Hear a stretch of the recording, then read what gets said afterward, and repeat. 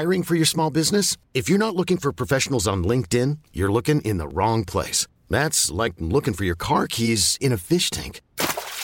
LinkedIn helps you hire professionals you can't find anywhere else, even those who aren't actively searching for a new job but might be open to the perfect role. In a given month, over 70% of LinkedIn users don't even visit other leading job sites. So start looking in the right place. With LinkedIn, you can hire professionals like a professional. Post your free job on linkedin.com/achieve today.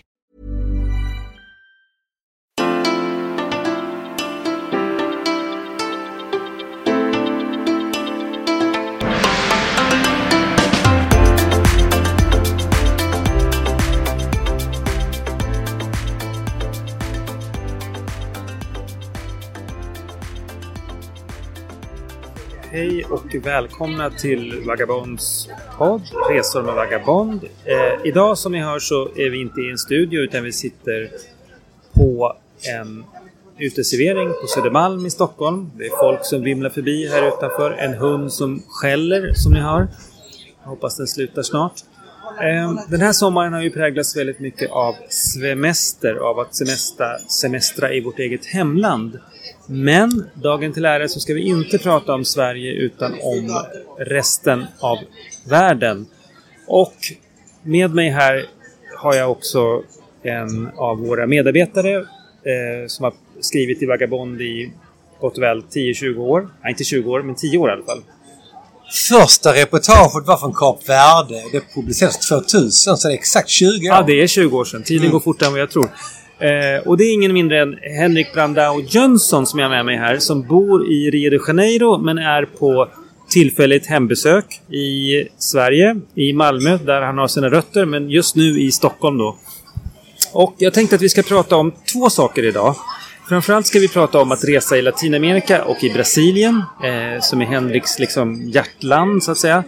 Men vi ska också prata lite grann om en bok som Henrik har skrivit som kom ut i dagarna, som heter Där solen aldrig går ner.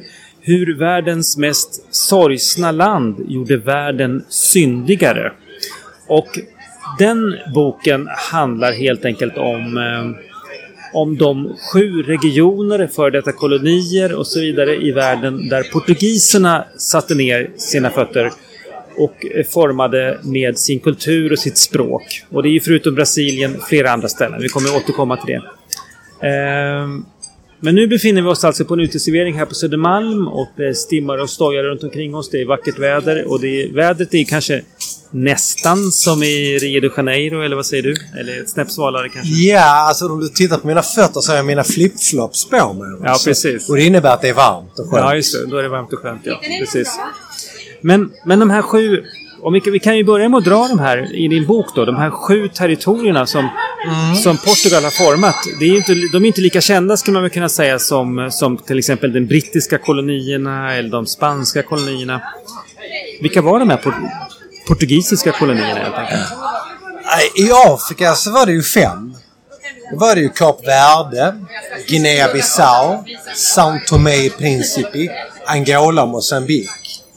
I Indien var det Goa och Dieu, Gujarat.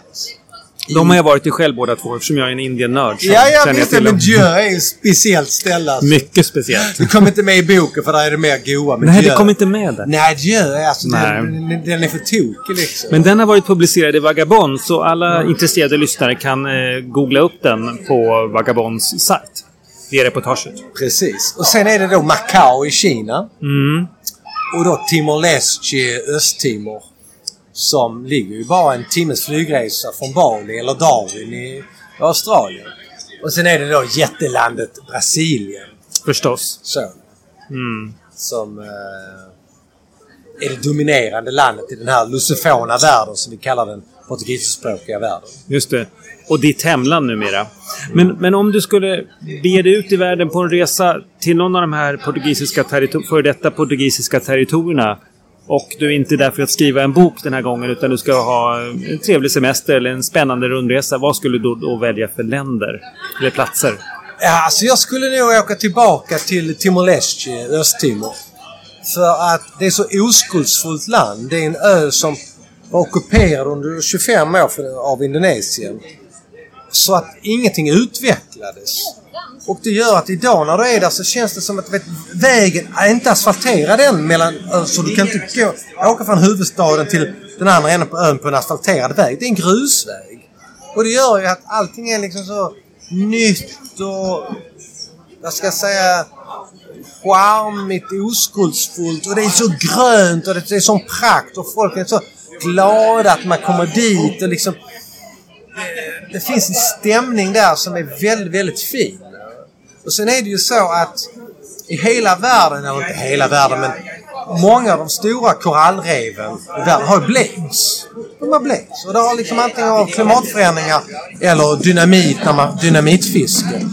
Men i och med att Timor-Leste varit så ockuperat under så lång tid så Indonesien slängde alla sin dynamit där de dödade människorna, men inte korallreven. Så korallreven blomstrar. Och där ligger liksom en djuphavsgrav precis mellan Östtimor och den här ön Atauro som är på 2500 meter. Wow.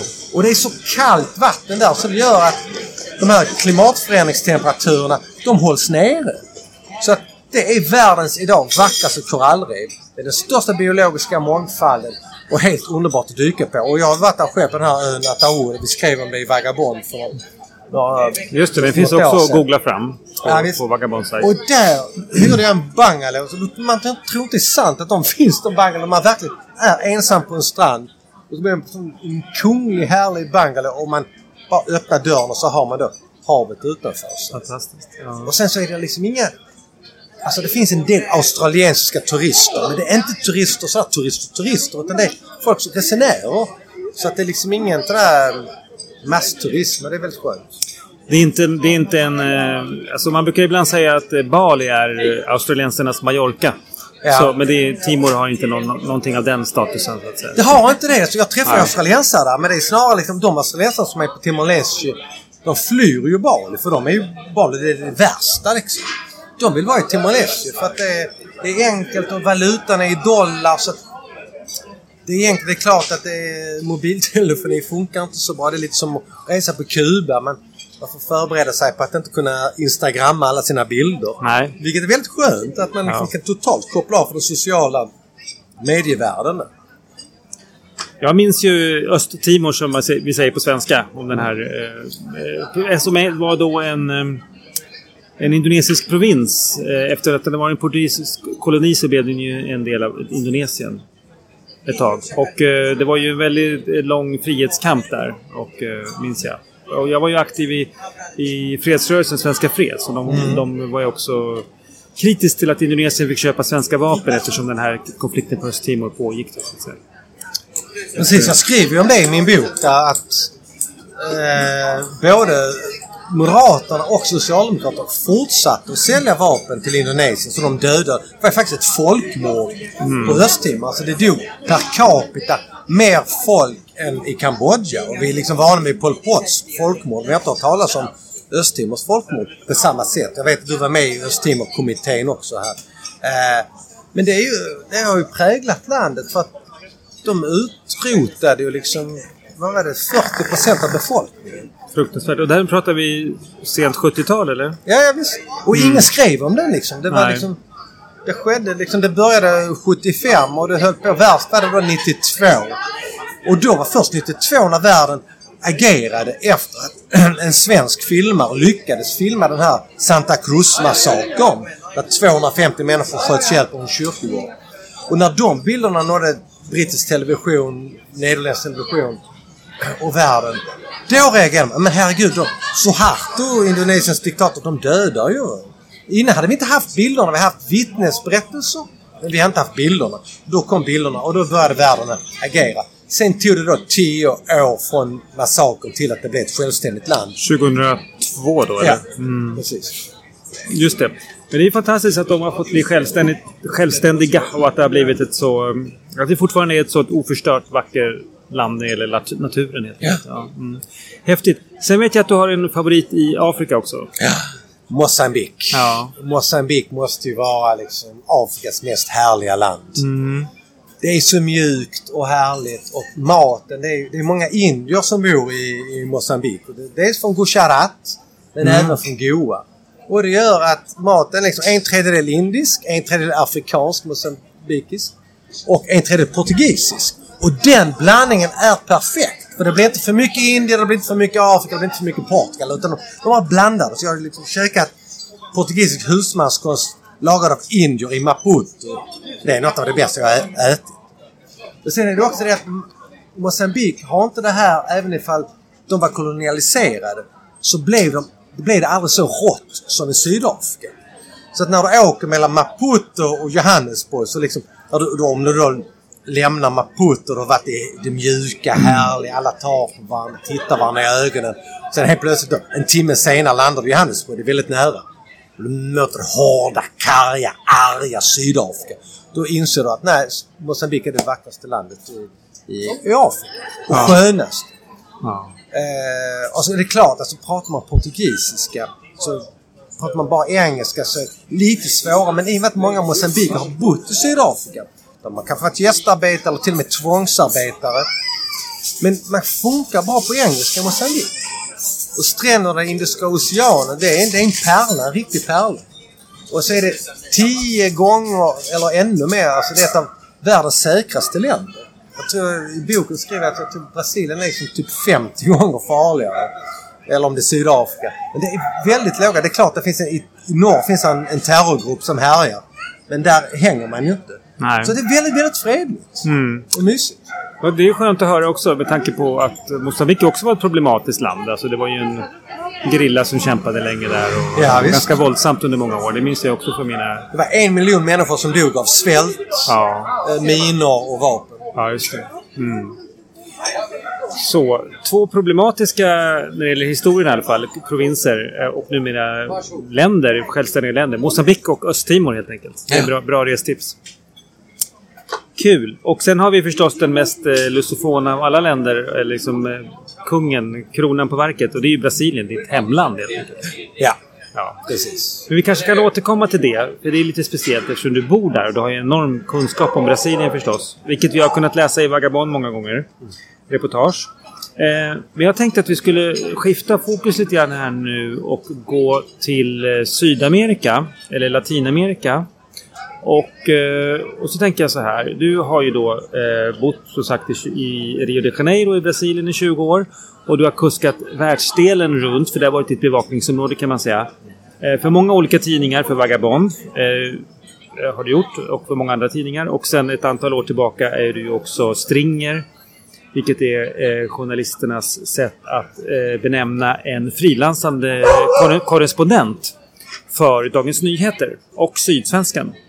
Ja, de 2. Just det.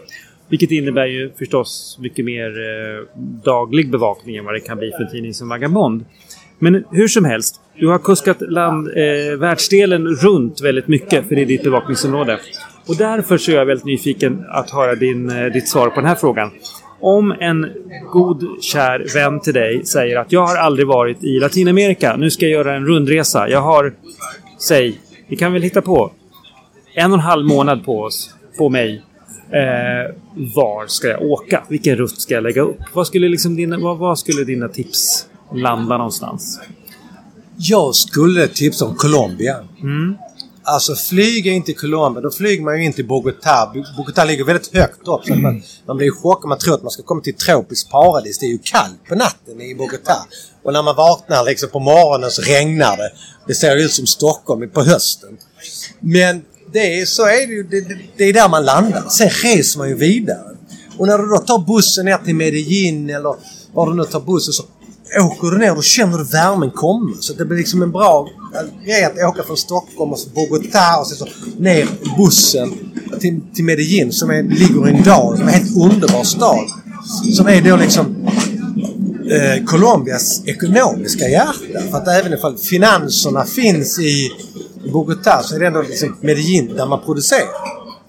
Det är klart, man producerar en del kokain där också så här, men det är ingenting man märker i Medellin utan Medellin fortgår och har ett aktivt kulturliv.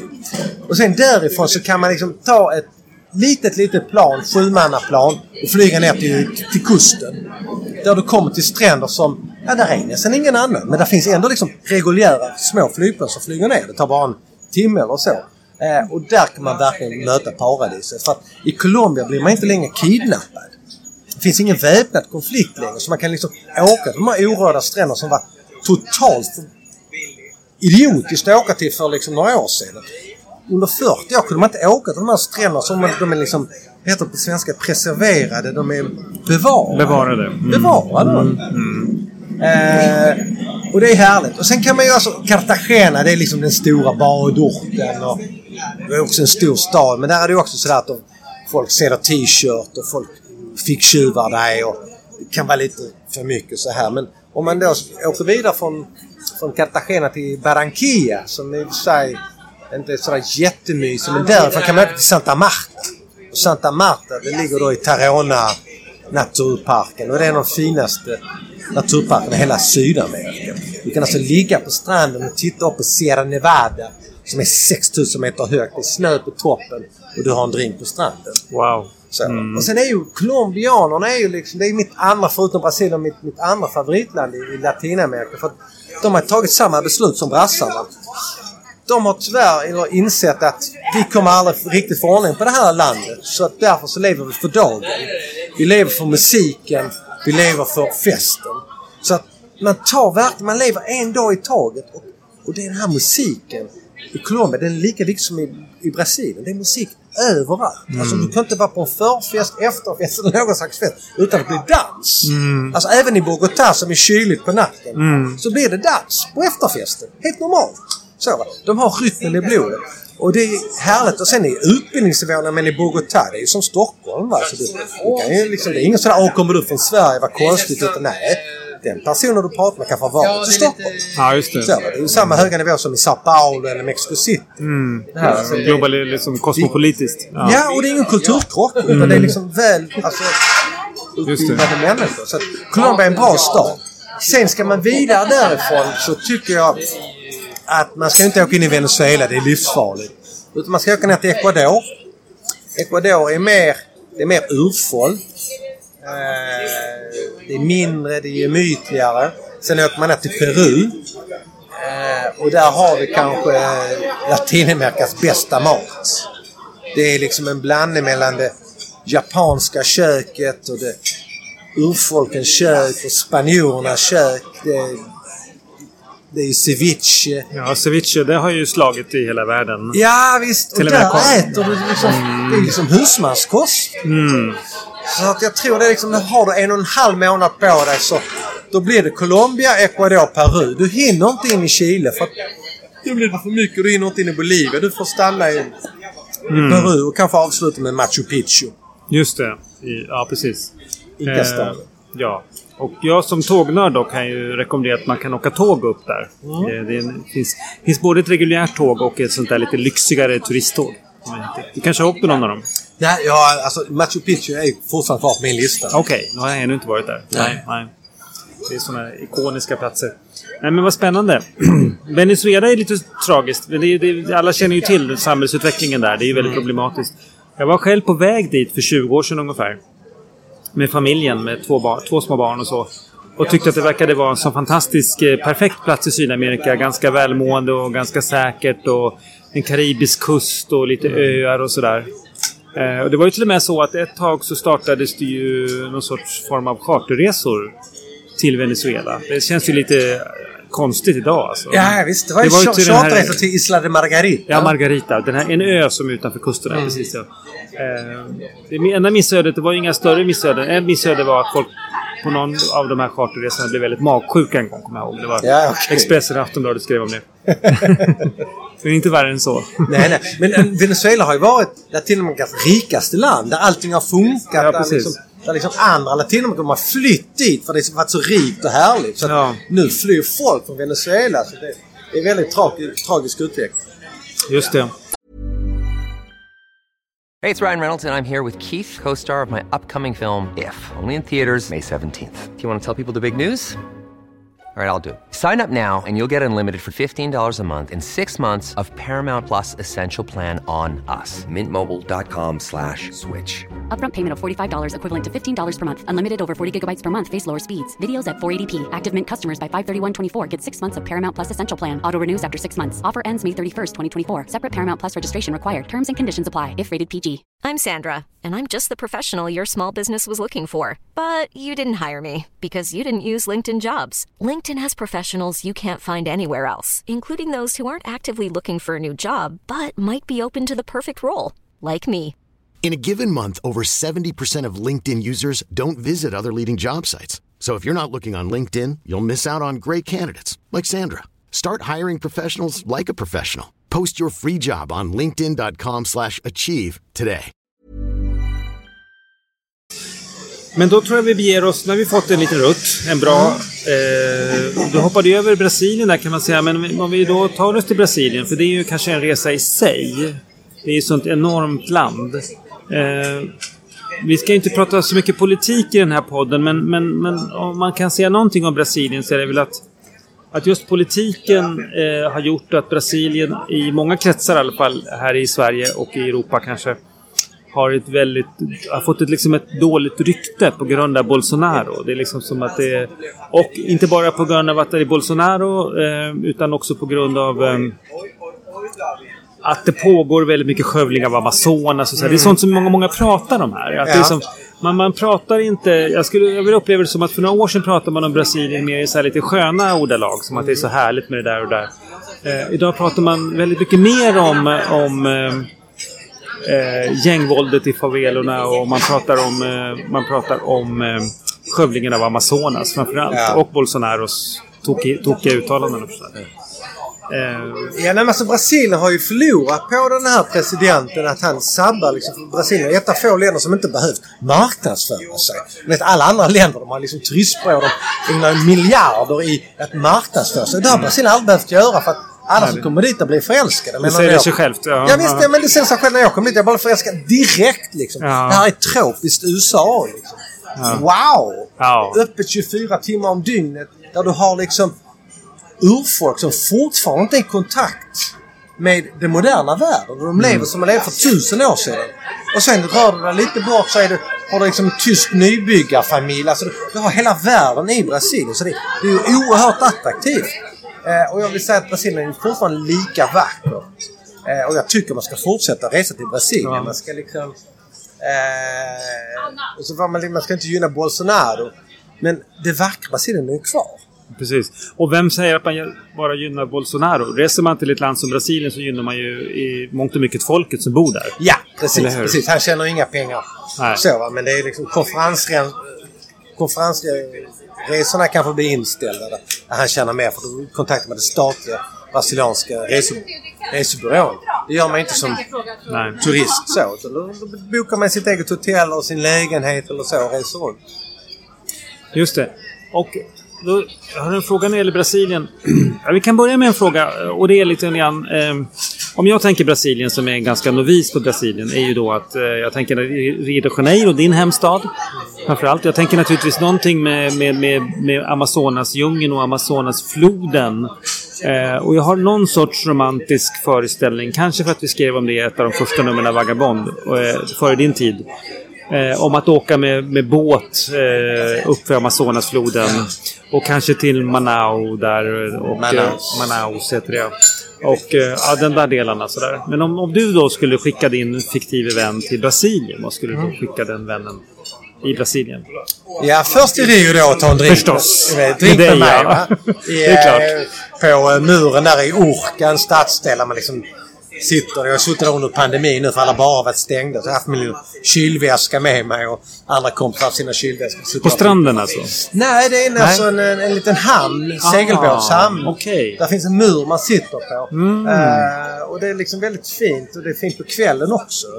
På stranden kan du inte vara på kvällen. Så man sitter där på muren när solen går ner och sänker sig över då Cristo Redentor, alltså Kristusstatyn och Corcovado-berget. Det är väldigt fint. Och där ska man ju vara ett tag och hänga runt i Rio. Men sen tycker jag det är väldigt mysigt med Salvador. Just det, du var uppe i nordöstra Brasilien. Ja, det är nordöstra. Det är liksom 2 timmars flygning, lite mer. Det är 220 mil. Och det är liksom Brasiliens afrikanska hjärta. Just det. Och det är där liksom fiskgrytorna sjuder. Det luktar koriander, det luktar kokos. Det är liksom... Det är färg. Det är oftast är det den bilden folk har av Brasilien. Det är Bahia-bilden. Det har du inte i södra Brasilien, det har inte det i norra. Men det är Bahia. Och där är det lugnare, det är mer avslappnat, det är mörkare, svartare. Alltså 80% av befolkningen är svart eller brun. Och det är mycket musik. Och det är mycket dans. Det är lite Kuba. Jag tycker det är väldigt fint. Och sen skulle jag faktiskt tipsa om att åka till Amazonas. Men inte till Manaus, den stora staden, utan till Santarém. Santarém är liksom juvelen i Amazonas, den renaste staden. Det är där alla miljöorganisationer bor. För att det är den enda staden som inte är ockuperad av de här jävla skövlarna. Så där kan du liksom gå på gatan med en Greenpeace-klistermärke utan att bli skjuten. Så. Och det bästa av allt i Santarém, det är ett litet ställe utanför, 45 minuter utanför, som heter Alter do Chão. Jag skrev om det i Vagabond som tips för årets resemål och sånt där. Och det är där Amazonasfloden möter Tapajosfloden. Och där är liksom kristallklart vatten. För mycket av Amazonasfloden, det är ju brun, den är murrig. Du kan inte se botten, men just där är den kristallklar. Fantastiskt. Ja, så du sätter din solstol i en sandstrand. Ja. Du tror det är vid havet, det är inga vågor. Och så badar du. Det är helt fantastiskt. Det kan vara Brasiliens bästa ställe. Inga pirayor då som äter upp det? Nej, men det är då rockor. Ja. Så att när man går i vattnet ska man hasa fötterna framför sig. Så att inte rockan slår till. Okay. Men har man gjort det en gång så är rockan borta. Liksom. Man ska liksom inte hoppa i. Nej, jag förstår. Man ska ta det lugnt. Bra illustrerat där med. Men det är fint också att åka till Alter do Chão för att visa att vi är här, vi bor som Amazonas skövlan. Just det, häftigt. Jag tänkte på Rio de Janeiro då. Och det är ju liksom en stad som har ju alltså i Rio de Janeiros image och rykte är ju liksom... Det finns kanske ingen annan stad i världen än möjligtvis New York som kan leva upp till det ryktet på något sätt. Det är ju, om man pratar om kända platser i världen, kända städer i världen, så intar ju Rio någon sorts topp 5-position. Liksom alla vet vad det är för någonting. Och själv är jag ju väldigt formad av min uppväxt av kanske Cornelis Vreeswijks sånger om Rio de Janeiro och det brasilianska livet sådär. Levnadsglädjen. Ja, livsglädjen. Lättjan. Och rytmen och liksom glädjen på något sätt. Och att bara leva, att bara finnas till helt enkelt. Ja visst, och det är ju mycket myt också idag. Jo. Jag menar, jag såg liksom såg faktiskt under pandemin här Svarta palmkronor med Cornelis Vreeswijk. Det är ju liksom en fantastisk film. Det är ju klart, ser man den filmen så vill man ju flytta till Rio liksom. Men den är inspelad 68, det är ju oskyldigare. Nu är liksom Brasilien, de har sina rikemanskvarter. De har sina bohemkvarter, men det är liksom...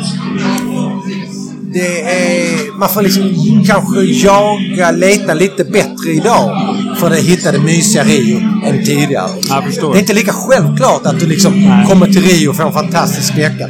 Du måste läsa på lite innan. Du måste kanske lära dig lite portugisiska. Någonting. Det kommer inte gratis till dig liksom. Nej. Hur är det då med en självklar fråga för många som lyssnar på det här, tror jag. Det är ju farligheten. Man hör ju väldigt mycket om rån och så vidare. Våldsbrott helt enkelt. Om farliga kriminella gäng och personer. Och vad skulle du säga om det? Hur mycket farhågor och mycket verklighet är det?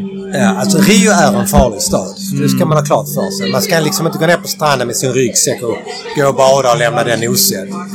Och det gör ju faktiskt folk, svenskar, som har liksom läst 9 år grundskola och gymnasium. Man tappar huvudet liksom. Ja, man lämnar mobilen, plånboken och kameran. Man kan inte skicka oerfarna resenärer till Rio. Det måste vara lite skinn på näsan. Man måste ha varit i Italien och Barcelona innan. Man måste kunna lite. Precis, Barcelona är ju ett bra exempel för att det kan ju tyckas vara en väldigt säker stad här i Europa, men det är väl ett ställe jag har blivit av med många saker där. Barcelona är ju den där man rånar mest i Europa. Liksom. Vad sa du? Barcelona känns som den staden där man rånar mest. Ficktjuvar, alltså extremt inte väpnat. Nej, inte väpnat. Nej, men det skäls ju till höger och vänster. Problemet med Rio är att det är väpnade rån. Ja, just det. Så att det är många som dör för att de inte lämnar saker och ting ifrån sig och sånt där. Men sen är det ju så här att en av få saker som varit bra med Bolsonaro, det är att det har faktiskt blivit säkrare. Alltså du kan gå på strandpromenaden i Copacabana utan att bli rånad. Vad har han gjort då? Eller vad har gjorts? Alltså vad har gjorts? Han har sagt så. Han har gett polisen, de som dödar någon som rånar, de får premier. De premieras. Alltså innan har man försökt att fängsla. Man har försökt att liksom skicka in på anstalter. Och nu skjuts de direkt. Vilket är ju olagligt. Det får man inte göra. Man måste ju döma en person. Man kan inte skjuta. Så. Och det har ju skrämt rånarna. För de vet att det är med livet som insats som de rånar någon. Och det är lite mer poliser på gatorna och sånt där. Så det har gått ner 20%. Det är säkrare. Men det är absolut inte säkert. Så man måste vara försiktig i Rio. Röra sig rätt kvarter och inte ha med sig så mycket saker. Nej. När man är ute. Försöka kanske ha någon lokal person, någonting. Så. Kanske en lokal kontakt, en guide eller någon som hjälper en kanske på... Ja, det kan vara också att man kan få skaffa någon vän när man åker dit. Alltså, på sociala medier. Man hookar upp med någon som inte är den här liksom bleke svensken som tittar överallt samtidigt och bara lyser i ögonen att den här snubben har inte koll på någonting alls. Nej. Det är lätt hänt när man imponerar på en ny plats i världen. Ja, men Rio är så vackert så det är klart man tittar överallt. Ja. Jag tänkte också på en sak. Det är nämligen så att när man reser ut i världen så är det lätt att förundras över en ny plats. Eftersom det är en ny plats för en själv så är man lite extra närvarande. Sinnen är på helspänn, ögonen vidöppna. Man tar in världen på ett sätt som kanske man bara annars gör när man är nykär, tänker jag. Alltså man är sådär lite... Ja, man är helt enkelt sinnena på helspänn. Och den känslan av att förundras av en plats, av världen, av jorden, av att leva och finnas till, den förlorar man ju ofta när man på den platsen där man bor. För då blir det vardag och man stänger av och man ser inte... Här i Stockholm där jag bor till exempel, jag kan ju inte reflektera över vad det är för färg på husen runt omkring och hur det luktar och sådär, för att det är hemma på något sätt. Och då undrar jag lite grann, du har ju bott 20 år snart. Du kom för 20 år sedan till Rio. Du har bott i 17 år i Rio, tror jag. Jag kom dit första gången 2001. Just det. Och så har du bott där sedan några år. Sen 2003. Ja, just det. Och hur blir det då med den där förundran, den där känslan för en plats? Du är ändå inte brasilian från början, du är ju från Malmö. Men hur blir det med den efter 17-19 år i Brasilien? Hur känns det idag? Alltså det blir ju vardag. Alltså du blir ju trött på det. Jag har haft en period nu när jag varit så jäkla trött på Brasilien. Och det är ju för att det är precis som jag var trött på Sverige liksom, alltså, det kan bli samma känsla där, men det är ju liksom, det blir ju ens vardag. Men samtidigt så är det också så att mitt kontor ligger typ 10 minuter cykelväg från mitt hem. Och nästan varje dag jag cyklar till kontoret så solen skiner. Och det känns jäkligt skönt. Och nu under pandemin när Brasilien eller Rio och hela landet varit nedsläckt, så då har jag cyklat runt bilarna. Vi har ju alltid trafikstopp när jag är i Rio. Man är så jäkla trött på det. Jag kan liksom inte åka in taxi från en änden av stan till andra. Det tar mig en dag. Så nu har jag kunnat cykla över att cykla till stranden. Ingen har varit på stranden. Havssköldpaddorna i Flamengobukten liksom, som har varit skitigt tidigare. Ja, nu är det inte skitigt för folk. Det är inte så mycket båtar längre. Så att jag har liksom fått tillbaka kärleken till Rio igen. Men det är ju klart att det är ju liksom när man bor länge på en plats så blir det. Men inte, du kan inte hålla kärleken vid liv. Så. Du irriterar dig på liksom folks attityd och varför kan de inte servera ordentligt detta och sånt där. Men det får man ta liksom. Ibland kan man ju få glimtar ändå av den här förundran. Jag kan känna det bara att jag går över Mariatorget är ett torg här på Södermalm i Stockholm som vi sitter väldigt nära. Och så mitt hemmatorg. Verkligen. Men plötsligt en dag så har trädgårdsmästarna från Stockholms stad planterat nya blommor. Och jag går förbi där och känner bara, gud vad vackert. Alltså plötsligt kan jag bara stanna upp och tänka att herregud, det här är supervackert. Ja. Så att, jag vet, och det har jag haft under pandemin. För jag har suttit då på den här muren där i Orken, den här hamnen. Med mitt 6-pack kylväska. Och sett solen gå ner. Dag efter dag. Vi har haft en underbar vinter nu. Det är ju vinter i Brasilien upp. Och vinter innebär i Rio vilken temperatur då? Ja, det är ju 27 grader. 27? Ja, det har varit en bra vinter i år. Liksom. Okay. Men det kan gå ner på 14. Oj! Ja visst, och då sover man med strumporna på. Liksom. Jag förstår. Och bössa helst. Ja. Men det har varit så härligt. Och liksom, jag har sett solen gå ner över Corcovado. Rio är ju en fantastisk stad. Framförallt när det inte är så mycket folk där. Och nu tror jag det är bra att besöka Rio. För att turismen ligger ju nere nu. Liksom, så att man ska nog passa på nu när turismen är låg. Liksom. Om vi pratar stränder då. Det finns ju de legendariska omsjungna stränderna Ipanema och Copacabana. Vilken är det din... Om du badar i Rio, vad badar du då? Ja, alltså nu under pandemin så har jag badat på en stans som heter Praia Vermelha. Den röda stranden. Som är då militärernas strand. Den enda stranden som varit öppen. Och den är jättemysig. Den ligger precis nedanför Sockertoppen. Så du ligger liksom i vattnet och tittar på Sockertoppen. Och sen vänder du blicken så ser du Jesus-statyn. Alltså du kan inte ha det bättre. Sen är det så att den ligger ju precis vid inloppet i bukten. Så att om jag är där 7 dagar, så minst en av de dagarna, högst 2, så är det skitigt vatten. Alltså lite plast så här, för det ligger i inloppet. Men 5 av 7 dagar så är det rent vatten. Och då är det helt underbart. För att i Ipanema så är vågorna jättetuffa. Alltså du måste vara beredd på vågorna. Du kan inte gå utanför våg där de bryts. Då kommer du inte tillbaka. Det sugs upp. Men i Praia Vermelha, där finns inte de vågorna. Så det är fint. Sen innan alltså när jag badade med min dotter när hon växte upp, så jag åkte vatten till Lemmy, som jag gör fortfarande. Det är lite mer sådär familjestrand. Vågorna är lite lugnare. Men de har framförallt inte ficktjuvarna. Det är ju stor fördel. Jag får pipa ner, men det kan räcka att du ligger och solar och så lägger du din iPhone bredvid dig.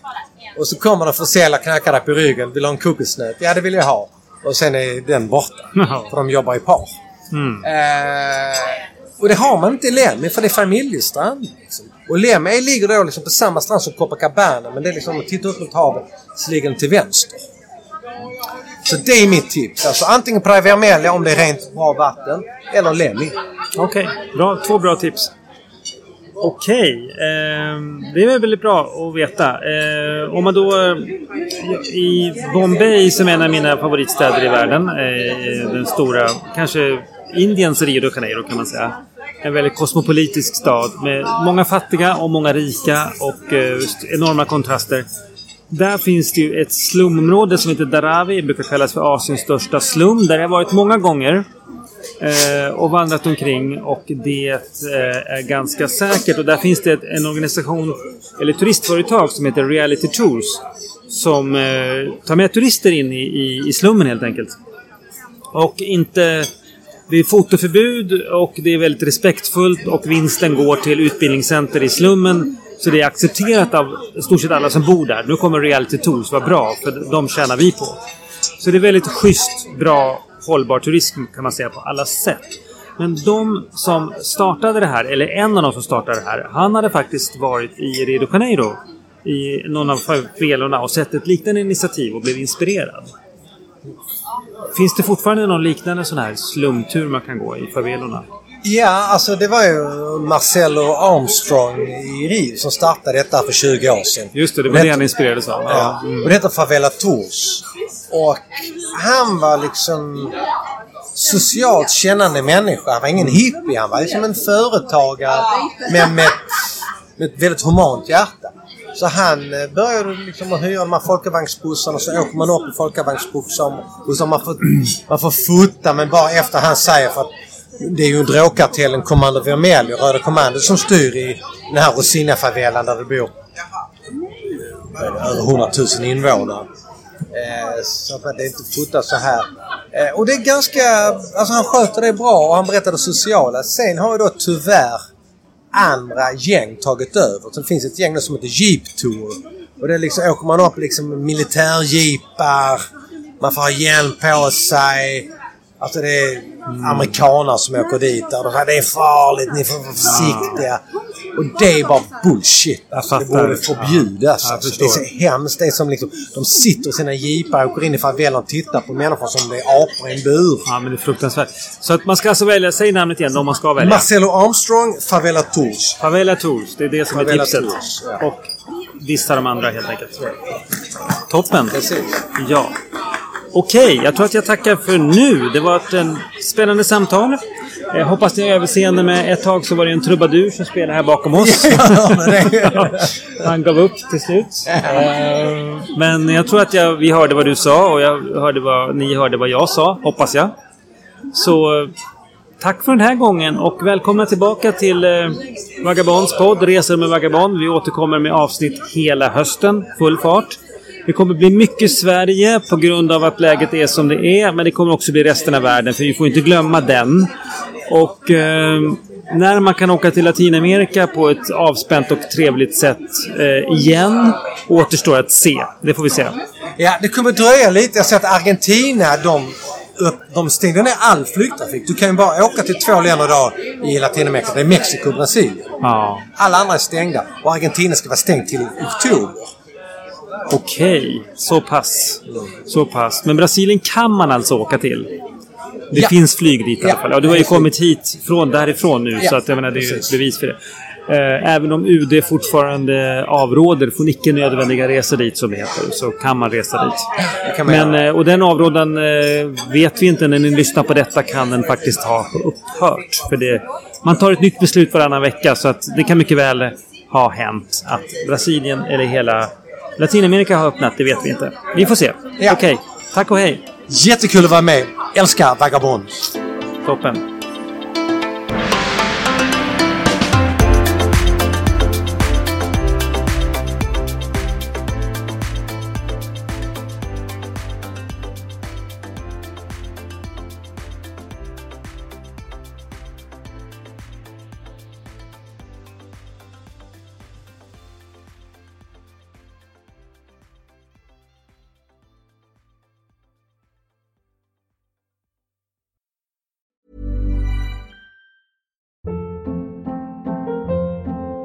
Hold up. What was that? Boring. No flavor. That was as bad as those leftovers you ate all week. Keke Palmer here, and it's time to say hello to something fresh and guilt-free. Hello Fresh. Jazz up dinner with pecan-crusted chicken or garlic butter shrimp scampi. Now that's music to my mouth. Hello Fresh. Let's get this dinner party started. Discover all the delicious possibilities at hellofresh.com. Planning for your next trip? Elevate your travel style with Quince. Quince has all the jet-setting essentials you'll want for your next getaway, like European linen, premium luggage options, buttery soft Italian leather bags, and so much more.